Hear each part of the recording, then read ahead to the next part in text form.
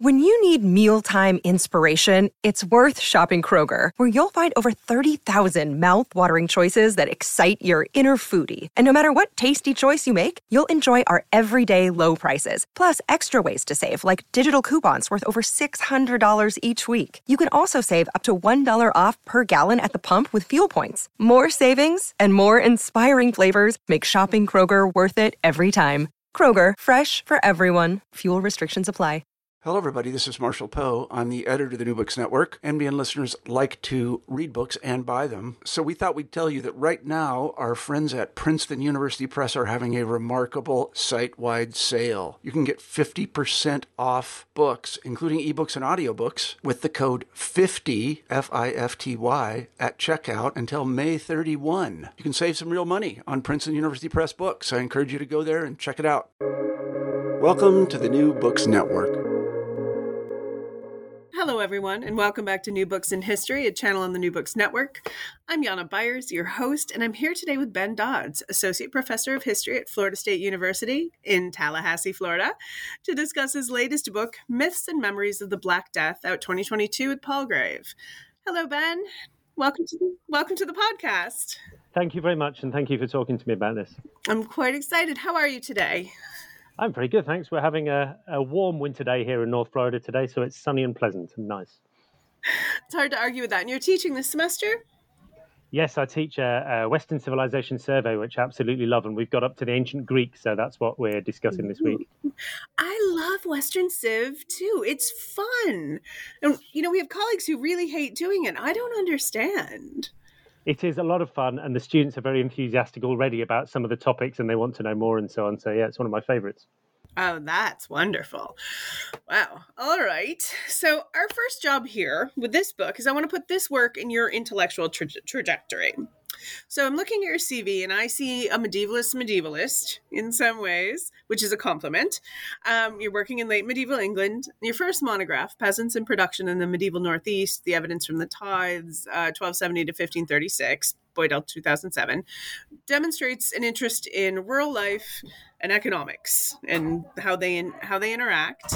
A thread we can follow into the two volumes you edited, Agriculture and Rural Society After the Black Death, Hertfordshire Press, 2008, with Richard Britnell, and then Commercial Activity, Markets and Entrepreneurs in the Middle Ages, which is Boydell 2001, this time co-edited with Christian Liddy in honor of Richard Britnell.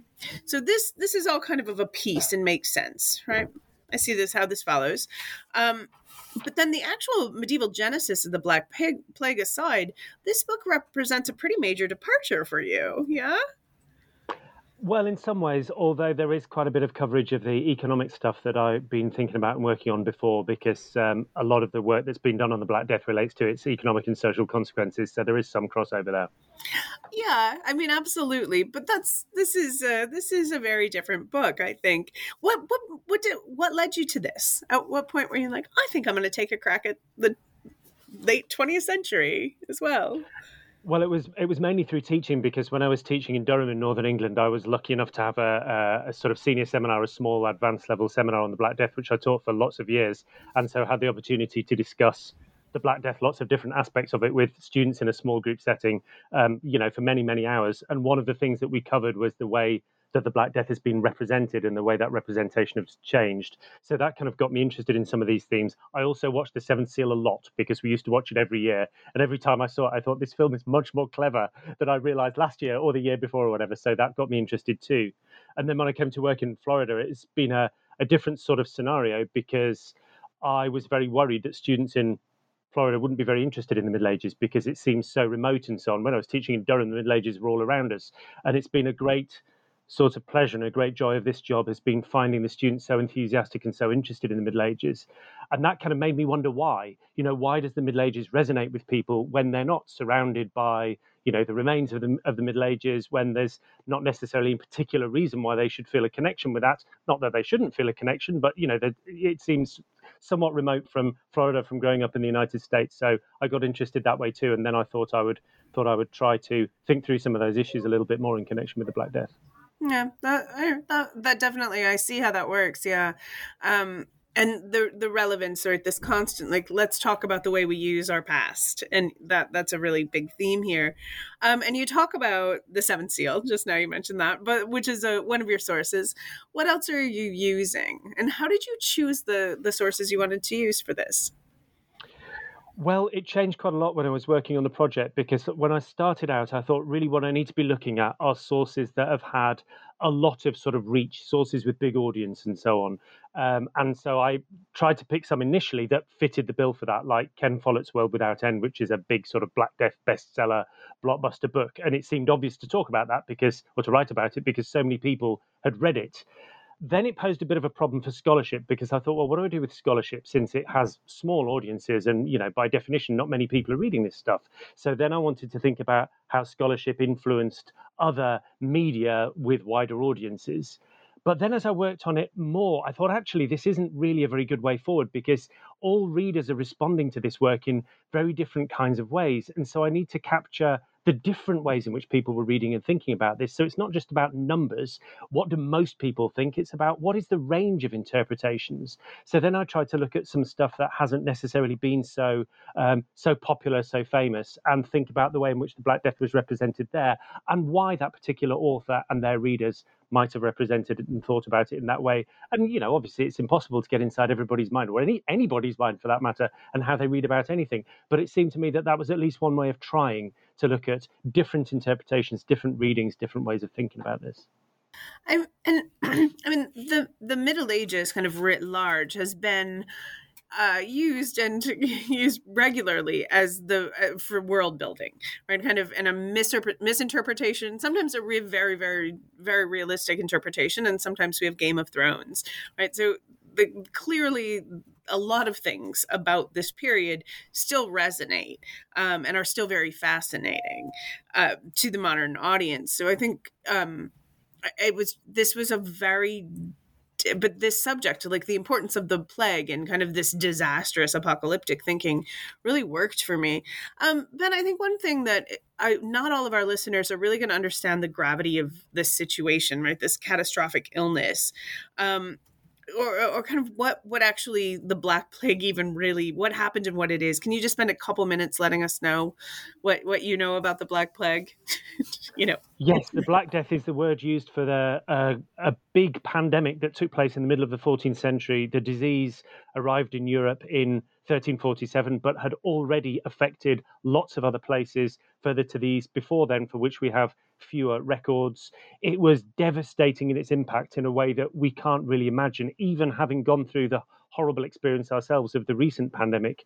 The mortality in the Black Death was extremely high. It varied from place to place, but it wasn't unusual for places to lose half of their population within the space of just a few weeks or a few months.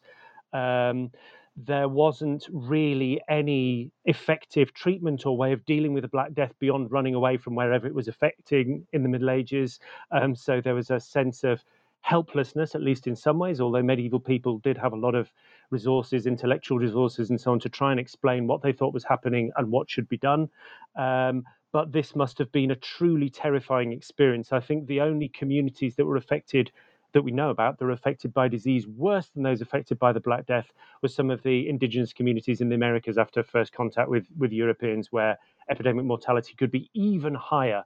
But really, the Black Death is, a major candidate for one of the worst disasters in history that we know about.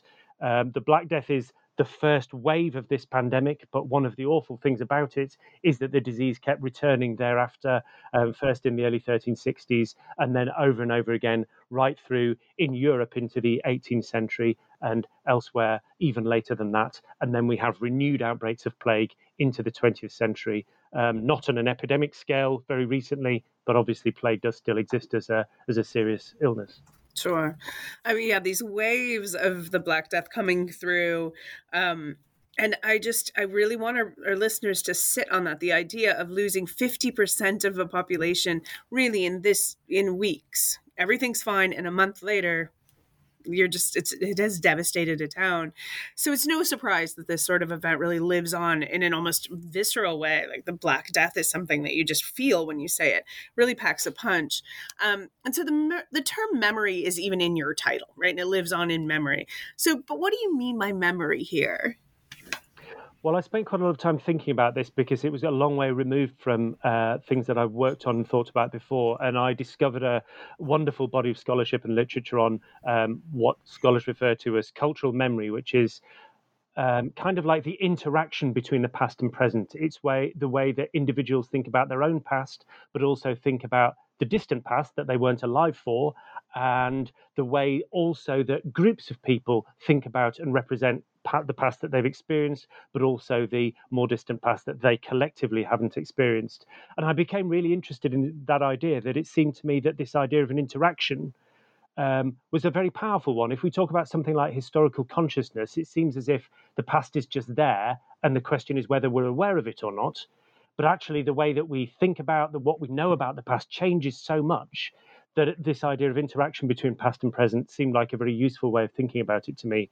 So I tried to use some of those ideas from literary scholars, people like Astrid Earle, who've worked on this a great deal and for lots of different periods, and to try and apply that to the Middle Ages, that like lots of other people have done too. There's a big body of work on cultural memory in the Middle Ages, which I sought to draw on here. Right. And while we're at it, how do you define myth? Myth was also a very interesting one and can be defined in lots of different ways. But it seemed to me that, at least for this project, a myth is a story about the past that has something to do with the present, that is intended to explain some aspect of the present. So we might tell a story about the Black Death to represent the difference, say, between people in the Middle Ages whom we regard as ignorant and ourselves in the modern period whom we regard as much more aware and much more sort of knowledgeable. Now, I'm not saying that that's necessarily a very true representation, but it is a powerful myth, right? That people in the past knew less and we know more. And that helps us explain ourselves and define our own identity through a little narrative, a little story. And there's myth making, right? It's not necessarily true, but it's not necessarily false either, right? It's the stories we tell ourselves, right? So it becomes very useful. Am I understanding that?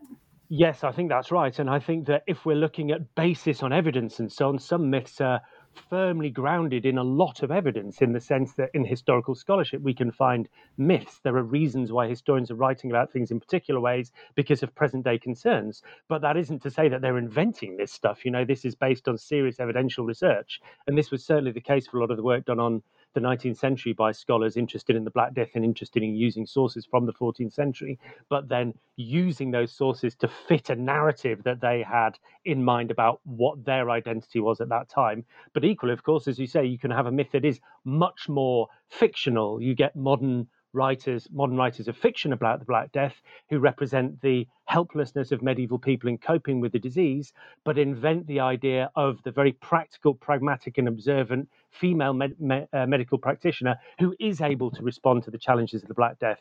Now, it's possible that there were female medical practitioners in the 14th century who did some of that stuff, but as far as I'm aware, we don't have evidence of what they were doing. So this is a sort of imagined version of the past that fits with powerful ideas in the present about the subversion of patriarchy and the need for new ideas to challenge older ideas and that kind of thing. So that's a different kind of myth that's less evidentially based, but useful, and it serves our purposes, right? It serves a purpose, and it helps us to make sense of our current world. Yeah. Yes, and it gives us questions to ask about the past as well, that we might want to say, well, what's the basis of this myth? Can we find any evidence? But also, as you say, use that myth about the past to think about the present and what our own ideas and preconceptions are. So the Black Death isn't useful for a while, or it's not forgotten, but it's kind of relegated to the back of cultural memory for some time until around 1825-ish, when it jumps back into the cultural foreground. I think that's true. I mean, people had written about the Black Death in the period between the Black Death and the beginning of the 19th century. It's not that it's not known about or that people ignored it altogether, but it tends to be dealt with quickly in, narratives about the Middle Ages.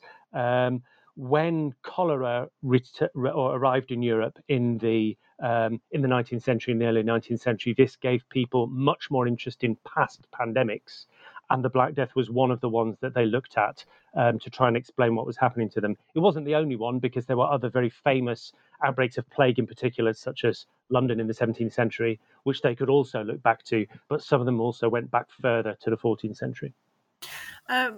You referred at one point, someone refers to this as an outbreak narrative. Like the Black Death provides an outbreak narrative. What do you mean there? Yeah, it's in Priscilla Ward's book. She writes about outbreak narratives, and this is the idea that we can look to the past, look to history to work out what happens when we have a pandemic. What sort of things should we be looking for? What types of experiences will be? Which is very familiar to us from the experience of COVID, right? That there was a lot, especially early on, there was a lot of emphasis on what is a pandemic, what is going to happen, and what are the likely consequences going to be. And I think that things are very different now, obviously, than they were in the past. So those sort of historical models were useful in some ways, but not very useful in others. But yeah, that's the idea of an outbreak narrative, and that's how we might look to the past to try and help us understand a pandemic in the present. And another thing that comes out of this 19th century kind of incarnation of the Black Death and the discussion of the pandemic is a sort of a really negative Orientalism and the idea of coming up with a useful villainous other here, yeah? I think that's a really big part of it, yeah. And there's been a lot of really interesting work done by medical historians in the 19th century on this, because cholera was represented in exactly the same way. This is a menace from foreign, primitive, in inverted commas, parts of the world that is now affecting Europe. And scholars or writers who sought to link what was happening with the cholera pandemic to what had happened in the 14th century saw what seemed to them to be a familiar situation. That is, disease comes from far away and invades their sort of world. And this comes with all sorts of colonial implications.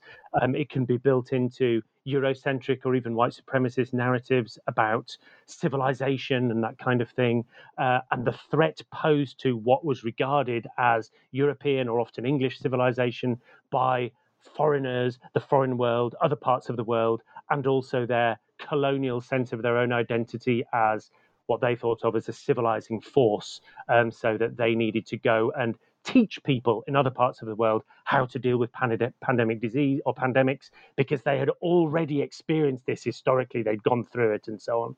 So it's kind of an interesting contradiction, because in some ways these diseases are coming from foreign parts, they're foreign diseases invading what they thought was the civilized world, but also those diseases belong to the civilized world and had been overcome by the civilized world. So they were both something that was innately sort of European, but also something that was innately foreign. So you get these contradictory narratives coming up against each other and creating this sense of European identity, colonial identity in the 19th century and after, for that matter. For that matter. But it's very interesting. The idea that these competing myths, or like absolutely fighting myths that don't match at all, can still coexist, right? There's an immense space for cognitive dissonance and a cultural understanding of who we are or who we were. Yeah, and I think the Black Death is an interesting example of that, in the sense that, especially in English scholarship and scholarship about England, the way that the Black Death was built into this English exceptionalism, that is to say, there were existing narratives about Anglo-Saxons and what they perceived to be the virtue of these Germanic groups that had settled Britain in the 5th century, 6th century. And those were regarded as the virtues of the English. So they were interested in liberty and individualism and so on. And the Black Death was incorporated into those existing narratives about Englishness and the virtues of the English, the exceptional nature of the English, because the narrative of the English past was represented as Germanic settlers arrive with ideas of liberty, and then foreigners come along and they quash that liberty and they introduce things like serfdom and so on and so forth. Then the Black Death comes along and has the effect of liberating those English again, so they can get back to their roots in liberty, freedom, and so on. Now, this narrative is questionable in so many ways that you wouldn't even know where to start. It's clearly racialized. It's very difficult to represent serfdom as a foreign importation, etc., etc. But nevertheless, this was the narrative that existed in a very powerful way in lots of sources in the 19th century. And the Black Death was fitted into that narrative. It was a big event that happened, and it could be incorporated into this existing understanding of the English past. Well, and you open your third chapter, The Black Death and Englishness, with this really strange moment in recent history with Paul Oakley, the rather boorish former secretary of the equally boorish UKIP, United Kingdom Independence Party, comparing UKIP to the Black Death. And it's head shaking aside. And he did manage to gloss over how the plague killed literally millions of people, but he did stumble into a few germane points there in this way that's kind of diabolical. And makes, this inclusion of this little moment makes sense. Yeah, it's this perfect example of like the end of serfdom and English exceptionalism and leaving and Brexit all go together. This wonderful demonstration of beautiful history.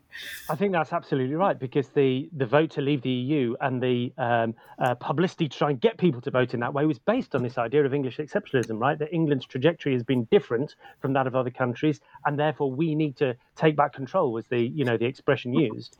And I think Oakley was being tongue-in-cheek in the sense that you say something like that on Radio 4 and you're going to find yourself getting lots of publicity, that it's a deliberate strategy, isn't it? UKIP are very sceptical of what they think of this as the established media, so they're trying to make fun of them and mock them and so on. But yeah, as you say, he was also touching on a very sort of old set of assumptions about what the Black Death meant in terms of Englishness, and linking those to newer ideas of English and British exceptionalism.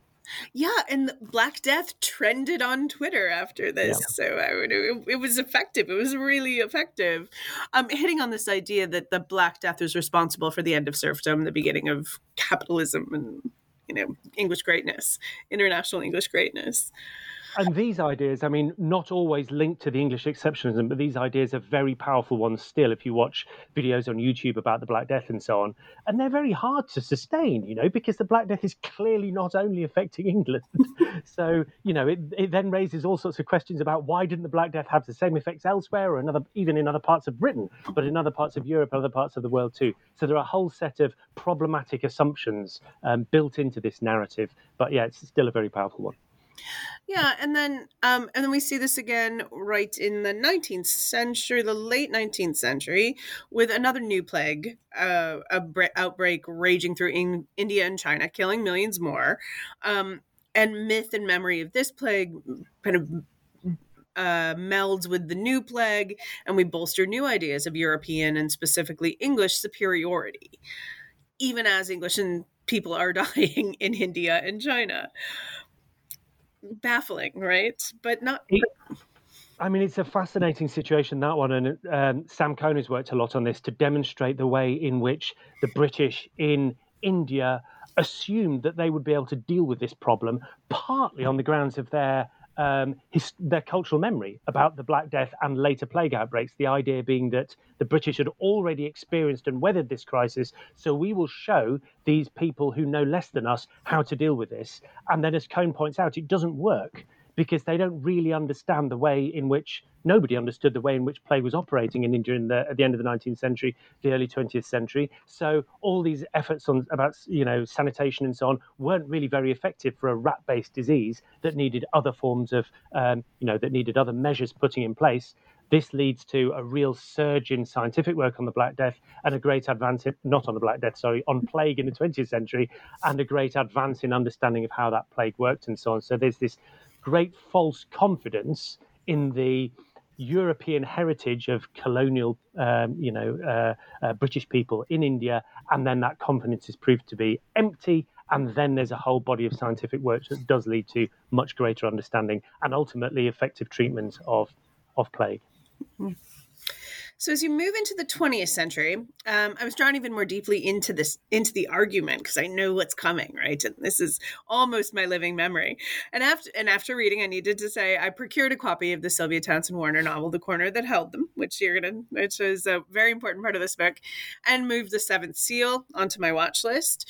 And you do such a great job with both of these examples, but we really only have time for a deep dive into one of them. So I was hoping you'd talk to us about The Corner That Held Them. Yes, of course, yes. The Corner That Held Them was written by Sylvia Townsend Warner, who was already quite a well-established novelist and short story writer by that point. So she was publishing lots of stories in the New Yorker. She was known for her kind of experimental modernist fiction.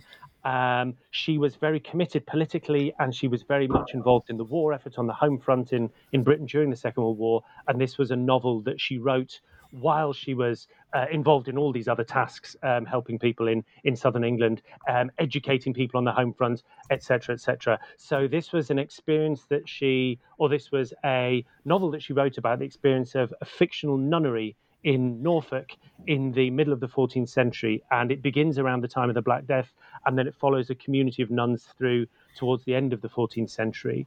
And it is a story about the nuns' preoccupations, but it is a story that sets a big event like the Black Death in the context of lots of other crises and difficulties that the nuns faced. And the nuns weren't really able to make sense of these crises that they were dealing with.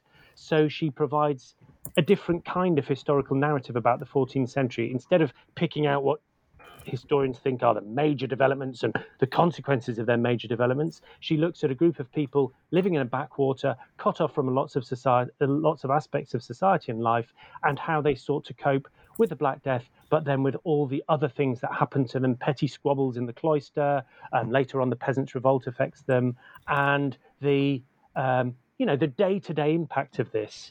And scholars working on Sylvia Townsend Warner have pointed to the similarity between the experience of the nuns in Obi in the 14th century and the experience of Sylvia Townsend Warner and her partner Valentine Ackland, women working on the home front in the war, doing all these things that were very important for the war effort, but also frustrated and obsessed by trivialities. They can't get the food they want. There are no vegetables available, so they try growing them in their garden. They go and find stuff that's left on the beach, that they hope they might be able to improve their diets with. So it's a combination of major global events going on around them, but also the frustrations and the pettiness of daily life. And so literary scholars have sought to find a parallel between the way that Sylvia Townsend Warner represented the experience of the Black Death in the 14th century and the way that women on the home front experienced the Second World War.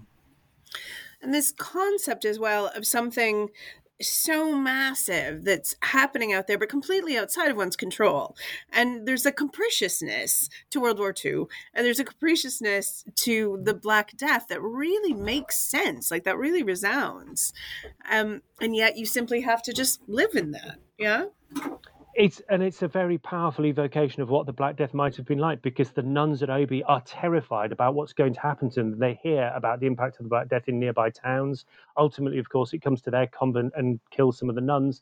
But they also have to continue singing the daily services and so on, complaining about bits of eggshell that they found in their pancake in the morning, that sort of stuff. So daily life continues. So Sylvia Townsend Warner was subverting our understanding of historical narratives. The Black Death came along. It was awful, but it liberated English people and ended serfdom and so on. Not if you were the nuns in Obi, that they were aware vaguely of some of these wider social developments and so on, because it was harder to get people to work on their land and so on.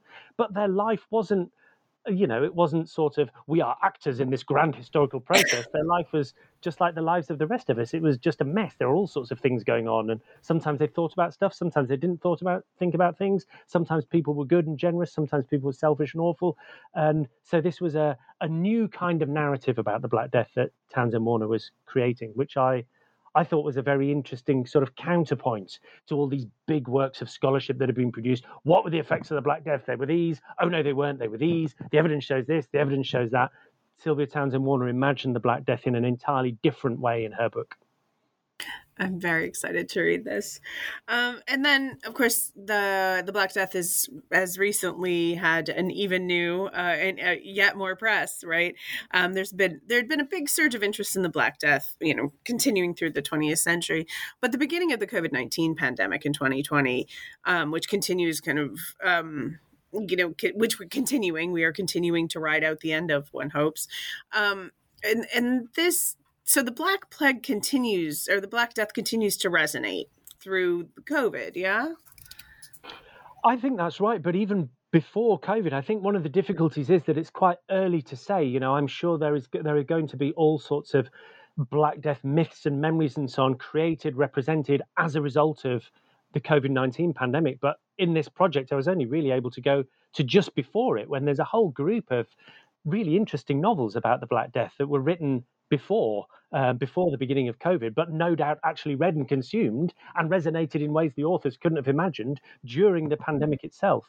So in a sense, I think historical interest in the Black Death did wane somewhat in the middle of the 20th century, and historians sought other ways of explaining social change, the end of serfdom, developments in the late Middle Ages, that the Black Death was awful and it was important, but it was kind of part of much wider developments that can be explained through social sciences, through other historical interpretations. That kind of changed a bit in the 1980s when there was renewed uncertainty about what the Black Death was, so we didn't feel so confident in the way we were explaining it. But even throughout all that time, really, the Black Death has had a very powerful, prominent role in popular culture and media. And this sort of recent flowering of Black Death novels with Helen Marshall's The Migration, sort of science fiction horror novel about the Black Death, and then Christopher Wilson's Hurdy-Gurdy as a sort of comedic interpretation of the Black Death. James Meek wrote a book called Calais in Ordinary Time, which is about the experience of the Black Death too. These, just before COVID-19, this spate of new novels continuing that memory, representing it in new and interesting ways. I mean, is that just about uncertainty? Is that hopelessness? Is this about climate change? What's going on here?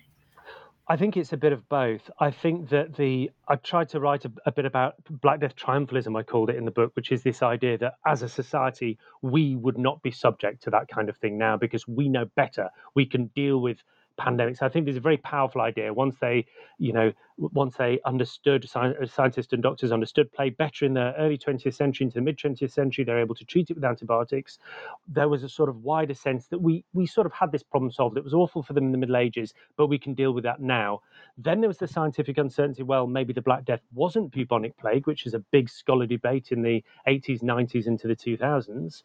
But in popular fiction and popular representations of the Middle Ages, I think you see this idea of the Black Death as something very medieval, and we as modern people know better. This is where the stories like Ken Follett's World Without End and Minette Walters' books about the Black Death too, is another historical novelist writing these were written in the 2000s and the 2010s. These are stories about the Middle Ages, historical novels about the Middle Ages, imagining ways in which people outside the medical establishment could have dealt with the situation. So in a sense, they're imposing a little bit of modernity on the Middle Ages, showing that if people had listened to female medical practitioners, if people had listened to their sensible observational advice, they would have been able to deal with it. So there's that group of novels in the early 2000s.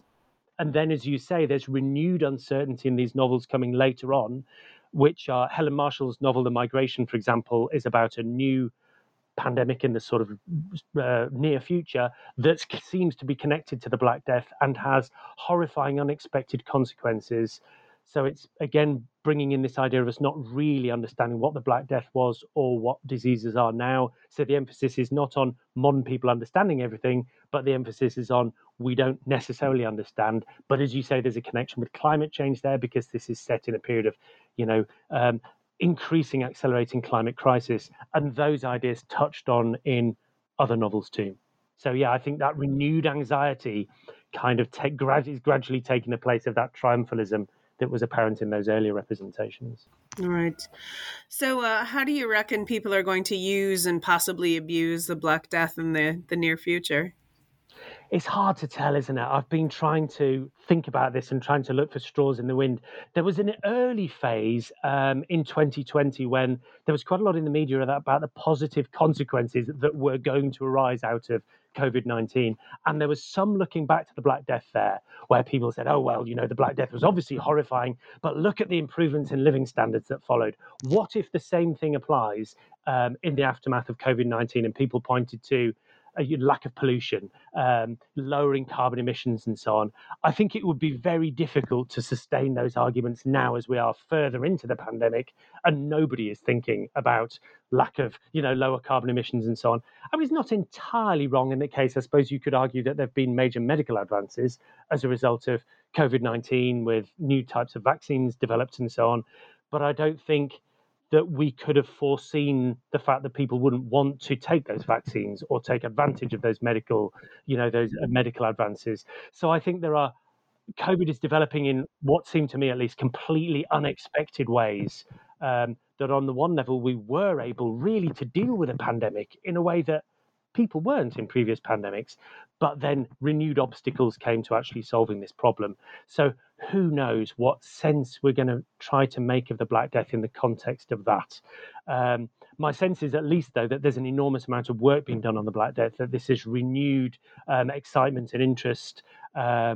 Certainly new work on the Black Death as a global pandemic, major breakthroughs by Monica Green and people working with her about the impact of the Black Death and the origins of the Black Death outside of Europe. Now, that work was being done before COVID-19, but COVID-19 really increases the urgency, doesn't it, of seeking to understand pandemics as global events and not just events that need to be dealt with in individual states and individual countries. So perhaps that's a direction that, as I say, existed already, but will be given increased momentum as part of COVID-19 and hopefully, as you say, in the aftermath of that, when that aftermath comes. Sure. All right. Okay, I have taken quite enough of your time already, so I have just one last question. Should be an easy one. So what's next? What are you working on? I'm working on stories about outlaws at the moment and trying to think about what was common in medieval stories about outlaws and what the differences were between those stories and what the significance of those similarities and differences were in the way we think about Robin Hood stories, but also stories about other famous medieval outlaws. So that's what I'm trying to do at the moment. Oh, wow. That must be fun. So what are you reading for this? Obviously a lot of outlaw stories. Mm-hmm. I had never read the Icelandic sagas before, and there are some really wonderful outlaw sagas which have blown my mind with their sort of what seemed to me a totally unexpected way of representing outlaws, really very different from the stories that I was more familiar with from medieval England, medieval France and so on. So those are the sources that I've been trying to think about and trying to make sense of, which has been exciting and very difficult. Well, that's exciting, and I'm sorry that it's difficult, but I'm really looking forward to reading it, the benefits thereof. All right, Ben, thank you so much. And we will get together to chat about your outlaw book when that comes out. So it's not a book, it's just a chapter, that one. I don't think I could write a book on that, but yeah, just a little sort of paper. But thank you very much, and thank you for talking to me about this. It's been a pleasure. All right, take care. You too. Bye-bye.